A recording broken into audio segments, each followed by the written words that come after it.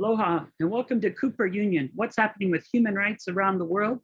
Today, it's exciting to be engaging with one of the foremost experts on business and human rights. Today, we'll be looking at the UN Forum on Business and Human Rights, Protect, Respect, and Remedy for All. Thank you so much, Surya Deva, for taking time, not only from your busy teaching schedule, but also coordinating right now the second annual Forum on Business and Human Rights in the Pacific. Thank you, Joshua. It's my pleasure to be on the show. It is such an honor to have someone with your experience, but also your dedication to the issue. I've been able to fortunately see that over many years. And really, we're also celebrating the 10th year of the guiding principles. Could you maybe share with the world, what are the guiding principles and why are they so important in the field of human rights? Definitely. So the UN Guiding Principles on Business and Human Rights were adopted unanimously by the Human Rights Council in June 2011. They were developed by late Professor John Ruggie during his 6 years of mandate 2005-2011. And these guiding principles are international soft standards, which basically tell what states needs to do, what private sector businesses need to do in terms of respecting human rights and remediating adverse impacts. So the guiding principles are built around 3 pillars, and that's where it comes to protect, respect, and remedy. So states have a duty to protect human rights against their violations by the business enterprises. All business enterprises have a responsibility to respect all human rights. And then both states and businesses have their respective duties and responsibilities to provide remediation if there are adverse impact on human rights. I think the guiding principles are very important because before 2011, it was a very polarized debate in the business and human rights field about soft versus binding rules. And I think the guiding principles provided a pathway that how we can move forward. And I think after the adoption in 2011, in the last 10 years, we have seen significant progress in terms of their adoption, in terms of the uptake by different actors. And I think because of that, they are really highly influential throughout the world. Of course, the implementation remains a challenge, but as a normative standard, they definitely provide a very important yardstick for both states and businesses and other actors, including investors, to understand what they need to do. Oh, that's really good. And you also brought up John Ruggie and also David Weisbrot. Unfortunately, both of them had just passed, but they did a really good job at planting the seeds to address and include corporations, multinationals, and smaller enterprise and businesses. Because when we look at the history of human rights, there's been a lot said about states' duties and their role as duty bearers. But we also look, especially since it is Thanksgiving here in the US, the role of corporations with the king, with Columbus. There's always been many businesses having impact on indigenous and communities around the world. So this was the first time, as you shared, Ruggie was able to diplomatically bring everything together and codify it in these guiding principles. And as you said, how many principles are there and what are some of the main points people should be aware of on top of these 3 elements that you shared of protect, respect, and remedy? There are 31 principles in total. And before I go a little bit into those principles, I think you mentioned Ruggie and Professor Weisbrot. I mean, so it's a sad year, I would say, for the business and human rights community because these 2 legendary figures in the field have unfortunately left us. But they created definitely and planted seeds. They created a momentum in different ways. And I think the draft UN norms also created the groundwork, I would say, for the UN guiding principles. And also, I would say, the treaty process that is going on now to negotiate a binding instrument. So I think those are complementary processes, in my view, the soft standards and the hardening of those standards. Now, let me briefly talk about the 31 principles in the UN guiding principles. So we have pillar 1, which is the state duty to protect human rights. We have 10 principles here. And basically, the expectation is that the government should ensure by taking a number of steps, legal steps, policy measures, rules and regulations, creating incentives, to ensure that all business enterprises within their territory and jurisdiction respect human rights. And I think the word jurisdiction here is quite critical in my view because businesses have transnational footprint. And it is critical that the home states of these businesses also have an obligation to ensure those companies respect human rights wherever they operate. Of course, the pillar one has several components. For instance, there is a key role for the when the state is an economic actor, you should be taking lead by example, as we call it. And that happens when, let us say, public procurement is involved, or when we have state-owned enterprises which are involved in doing some business. And I think then the expectation is they will also respect human rights. Then there's a greater focus also on policy coherence, because we would like the trade and investment regimes and the human rights regime to work together. We don't want a situation in which the governments are trying to attract investment and they ignore labor rights and human rights and the climate change now. That's becoming a big issue. And I think that policy coherence is a key component of pillar one. When it comes to pillar two, Joshua, as you know, it talks about the responsibility of all business enterprises to respect all human rights. Now, what is crucial is that this is an independent responsibility of businesses.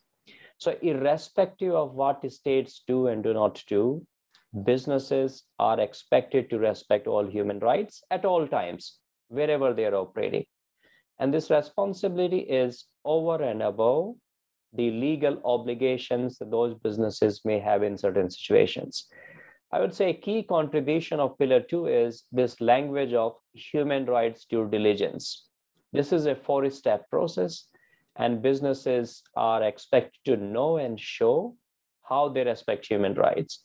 And the tool that is provided by pillar two of the UN guiding principles is the the human rights due diligence. Now, let me quickly touch upon the pillar three, which is about access to remedy. Now, prevention, as all of us know, working in the human rights field, is ideal, it is desirable, but prevention is never foolproof. There are always adverse impact on human rights. And then in those particular situations, the individuals and the affected communities should be able to secure access to effective remedy. And in this particular context, the pillar three provides for three broad possibilities of seeking remedies. Judicial mechanism, like the courts. Second is a state-based non-judicial mechanism. These could be national human rights institutions, which are very, very vital. But we could also have national contact points, which are established by OECD countries. And the third possibility is that there could be some operational level grievance mechanism, like businesses may establish something to provide remediation, or international financial institutions like Asia Development Bank or the World Bank's lending arm, they can establish those grievance mechanisms. So I think that is in brief a quick summary of what these three pillars of the UN guiding principles entail. Well, that's absolutely vital, especially it's education and awareness raising and also capacity building of the community and the corporation and the country, because many people aren't aware of that. And bringing up Weisbrod, I remember being in the UN subcommission and him bringing those issues forward and seeing him advance those for the norms, and then being part of Ruggie's consultation process with different indigenous peoples. What was so exciting when they were adopted, as you said, in 2011, was what next. And I remember the negotiations with Scandinavia hosting in the Human Rights Council in that June. And one idea was, how then do we advance and build on that important work of Weisbrod and now Ruggie? And the idea was a UN working group on business and human rights, and the idea of a UN forum on business and human rights. And it's exciting to see you there representing Asia Pacific, and also your experience even being as chair. Could you share a bit about what the working group is and how those 5 members operate? And then maybe talk about some highlights of your time on the working group? Definitely, that would be my pleasure. So the UN Working Group on Business and Human Rights was established in the same year, 2011. So the working group comprises 5 members representing different regions of the world. I represent Asia Pacific, but we have colleagues coming from Africa, Eastern Europe, Western Europe, and the other regions, and the Latin America. So the primary mandate of the working group is to promote the dissemination and effective implementation of UN guiding principles on business and human rights. And we work together with governments, private sector entities, industry associations, civil society organizations, NHRIs, civil society groups, trade unions, academia, lawyers, almost everyone, because we adopt a collaborative approach. And I think earlier you mentioned about the importance of raising awareness and building capacity. We cannot underline and highlight the importance of raising awareness and capacity building enough, because unless companies and government officials know about UN guiding principles, they cannot really implement them.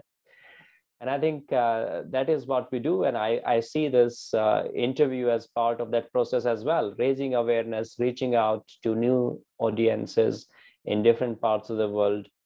And I think we keep on doing it. You mentioned the UN Forum, and like the UN guiding principles, the UN Forum also started around the same time. And this year, next week, in fact, we have the 10th UN Forum on business and human rights. Because of the COVID pandemic, which is continuing, the forum will take place virtually for 3 days, from 29th of November to the 1st of December. But it used to be an in-person event, the largest event on the planet at this point of time, at least on business and human rights, where more than 2,000 people will come from more than 130 countries.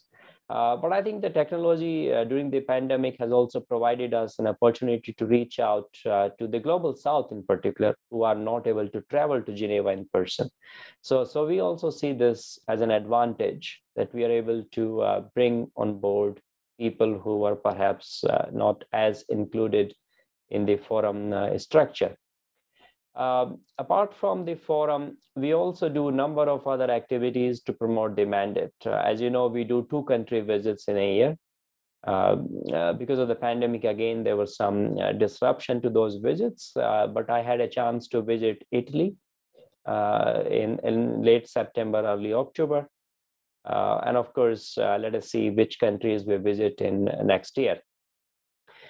We also accept complaints against governments, complaints against private sector, if there are allegations that they have not followed the UN guiding principles.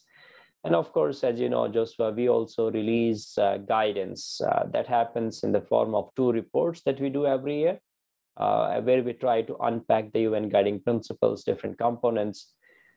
And finally, let me briefly talk about my experience of the working group. I joined the working group on the 1st of May, 2016. So I'm in my final year of the mandate, because as you know, the mandate is 3 + 3, 6 years in maximum.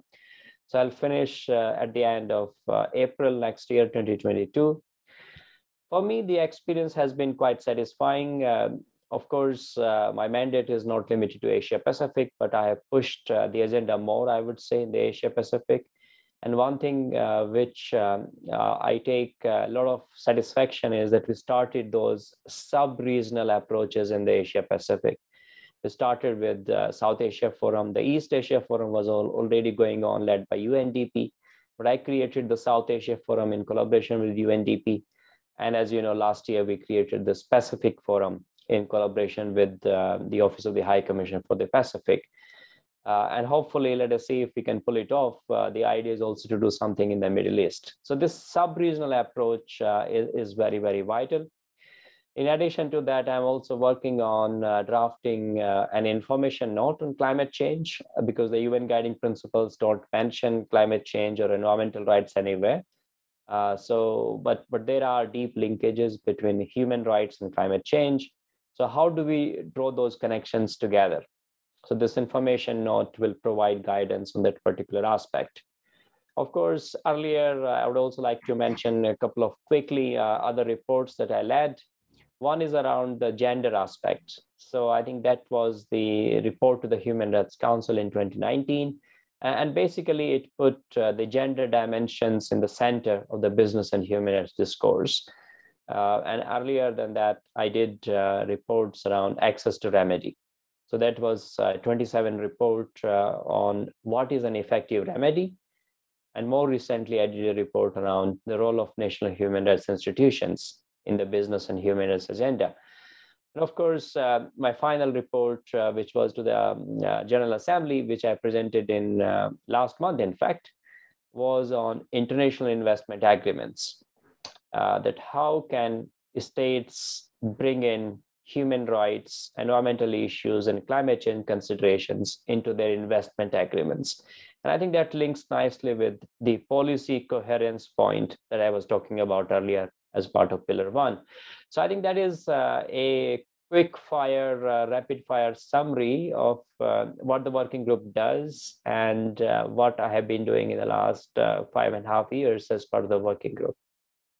Oh, it's an excellent summary and just gives a glimpse into the good work that's being done regarding this very important field. And as you described the forum, and it reminded me of being there at the first handful of those. And it is true, there were more different elements of the economy, of the ecology, all people coming together.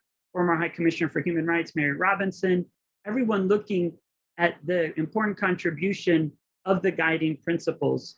And so maybe you could share with us then, what have been some of the innovative initiatives that have taken place since the guiding principles were introduced, and some of the ways that the forum has been able to really, those innovative initiatives from the international down to like the islands level, to bring those guiding principles alive? Yes.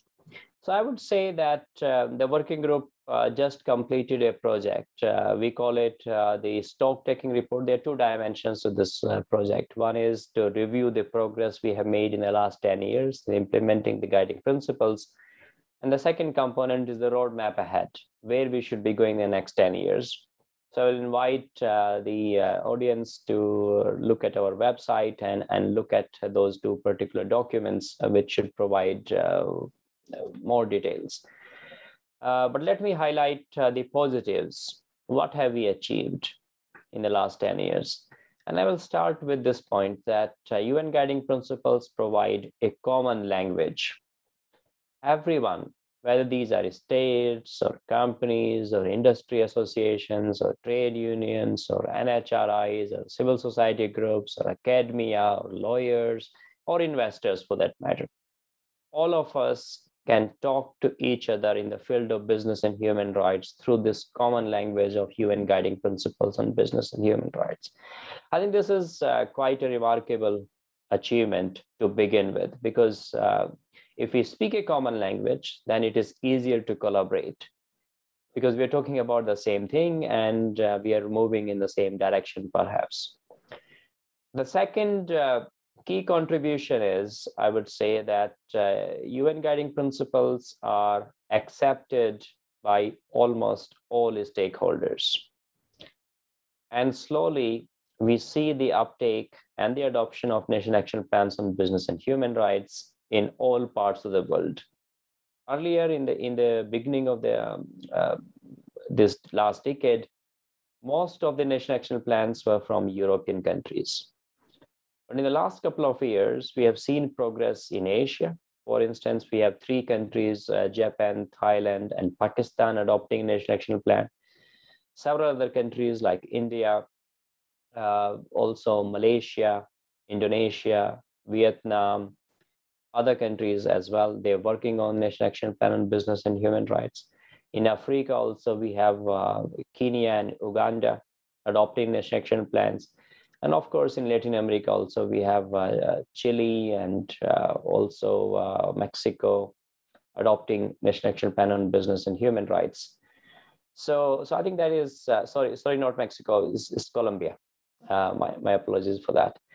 So Mexico was in the drafting stage, but I think there are some issues there, but they haven't yet closed the line.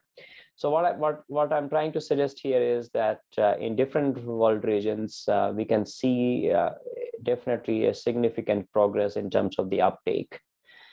The other aspect that I would like to highlight is the alignment of other standards with UN guiding principles. So whether these are the OECD guidelines or this is ILO tripartite declaration for MNEs, all these are aligned with the UN guiding principles. And a related aspect is that the UN guiding principles are also shaping law and policy. And that is what we call the hardening of soft standards. Especially in Europe, we have those standards coming into the form of mandatory human rights due diligence legislation. And let us see what the draft comes out next year, because European Commission is set to release a draft of that for the entire Europe. And this will have a global implication because this law is going to apply extraterritorially. So any company operating in Europe would have to comply with it. And I think that's how it's going to capture the supply chains in the global south as well. So I think these are, I would say, significant achievements. At the same time, going forward, there are many things we need to improve. We need to bridge this gap between what governments and companies are saying on paper and what their practice is. We need to definitely improve access to remedy and corporate accountability. A lot of work needs to be done about that. We also need to strengthen and provide civic space because, as you know, human rights defenders are under attack in almost all world regions. And we can't really think of implementing UN guiding principles effectively unless we have free civil society and space for human rights defenders to operate. So I think there are many more challenges that are there. New technologies are also emerging. Climate crisis is a big issue. So I think there's a lot more work needs to be done. But the guiding principles provide a pathway. Of course, this is not the end of the world in terms of the standards. This is merely a floor, not the roof. But hopefully, we will build more ambitious standards going forward, and we will also implement the UN guiding principles better going forward. And you can definitely see now where the roots are really taking shape for the business and human rights around the world with all those examples. And as you mentioned, climate change, I just returned from Glasgow and the UN Framework Convention on Climate Change, COP26. So I know that language that you're drafting will be very valuable to the rest of the world. Maybe you can share when that will be coming out or if there's still a time for people to contribute. And that also could lead into the exciting second forum on business and human rights, which I know you spearheaded, and that's now taking place. Could you maybe share a little bit about some of the issues coming out of the national hubs of the second forum on business and human rights and some of the issues you see related to the guiding principles in our region? Yes, of course. Let me talk about the climate change information note. So you mentioned COP26, and there is always this struggle to connect human rights and the climate change agenda. And you can see that the struggle continues, including at COP26. So this information note, which I hopefully will finalize by the end of next month, will unpack what UN guiding principles mean for states and private sector and others in terms of climate change. There's still a small window for stakeholders to get in touch with me if they have any ideas. But this is not a full report. This is just a short information note, but hopefully in future, there will be more work done around this by the working group. Now, in terms of the second UN Pacific Forum on Business and Human Rights, as I mentioned to you earlier, this is part of the working group's regional or sub-regional strategy to push the agenda in different parts of the world, because the local context is very, very crucial. And if we don't take into account the local political, social, economic, and cultural context, it is difficult to implement the UN guiding principles. Let us take Indonesia. Indonesia has more than 10,000 islands. So implementing UN guiding principles in Indonesia is very different how it would look like in a country like US, which is a very vast country with 50 states. But it is not like the small island of Indonesia.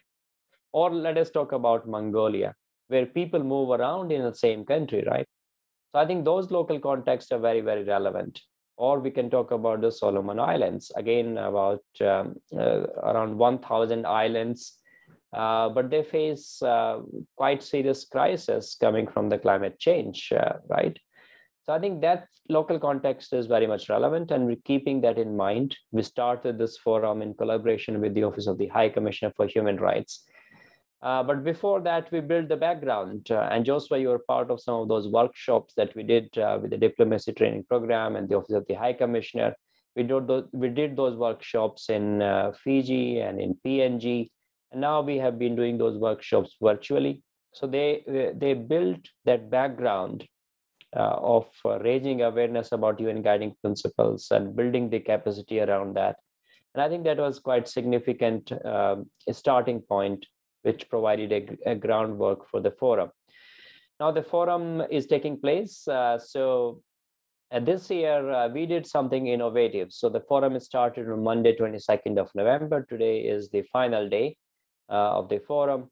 And on the first day, it was a private, what we call national hubs. National hubs were not public hubs, but these were the hubs that we created in different countries. And we wanted to put the rights holders in the Pacific countries at the center of the forum. So we could pull off these national hubs in 4 countries, Solomon Islands, Vanuatu, Fiji, and PNG. In PNG, I think it was entirely virtual, but it was also hybrid in other places. And then we allowed some sharing from those 4 hubs to take place on the first formal day of the forum yesterday. And the people are engaging in those particular issues, whether this is about illegal logging, land grabbing, environmental pollution issues, climate change, or gender-based violence. All these are very important issues for the Pacific. And I think the guiding principles have a role to play in how we can work together to overcome some of the challenges. No, that was really important, and it's exciting to see everything that's being raised, even deep seabed mining. As we're coming close to the end of the program, and we won't be able to see each other together at the Forum on Business and Human Rights, could you maybe give an overview of what will happen in Geneva for that 10th anniversary as we look at this decade of action? And I know you mentioned earlier the treaty that's also emerging. Maybe you could close with some insights to those important international institutions and how they are becoming a reality for businesses and communities around the planet. I think let me start with quickly about the treaty process. I think there is a growing recognition that we should not see any conflict between soft standards and the binding standards. We need both. And the treaty process should be seen in this particular context. And the working group also issued a statement last month that we see this complementary relationship. And to create a global level playing field, the government should work together to create binding rules at the international level.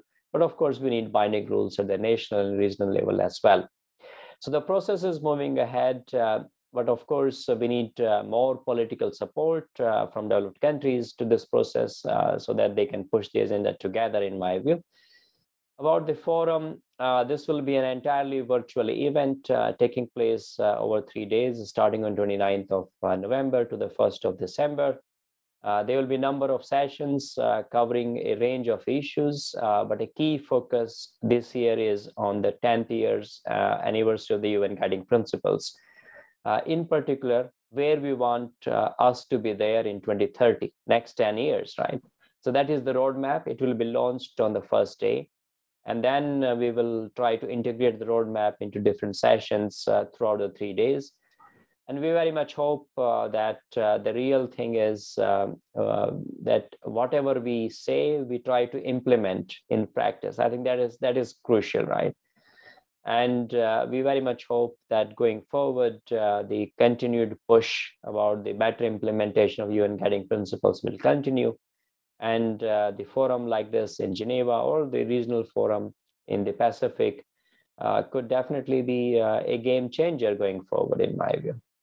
Excellent. And that overlaps very well with the UN Sustainable Development Goals and the 17 global goals.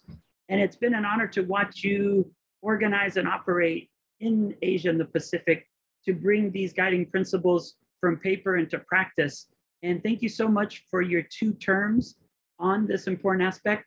And I want you to know it's also inspired me as we've been accepted into a new cohort here for Travel to Change and Native Hawaiian hospitality to educate tourism industry about the guiding principles. So we're doing the work here in Hawaii as well. So thank you so much for Excellent. joining us. And I know our time has passed, but I look forward to meet you at the next forum, either in the Pacific or in Geneva. Mahalo. So pleasure meeting you and doing this with you. Take care and see you again sometime.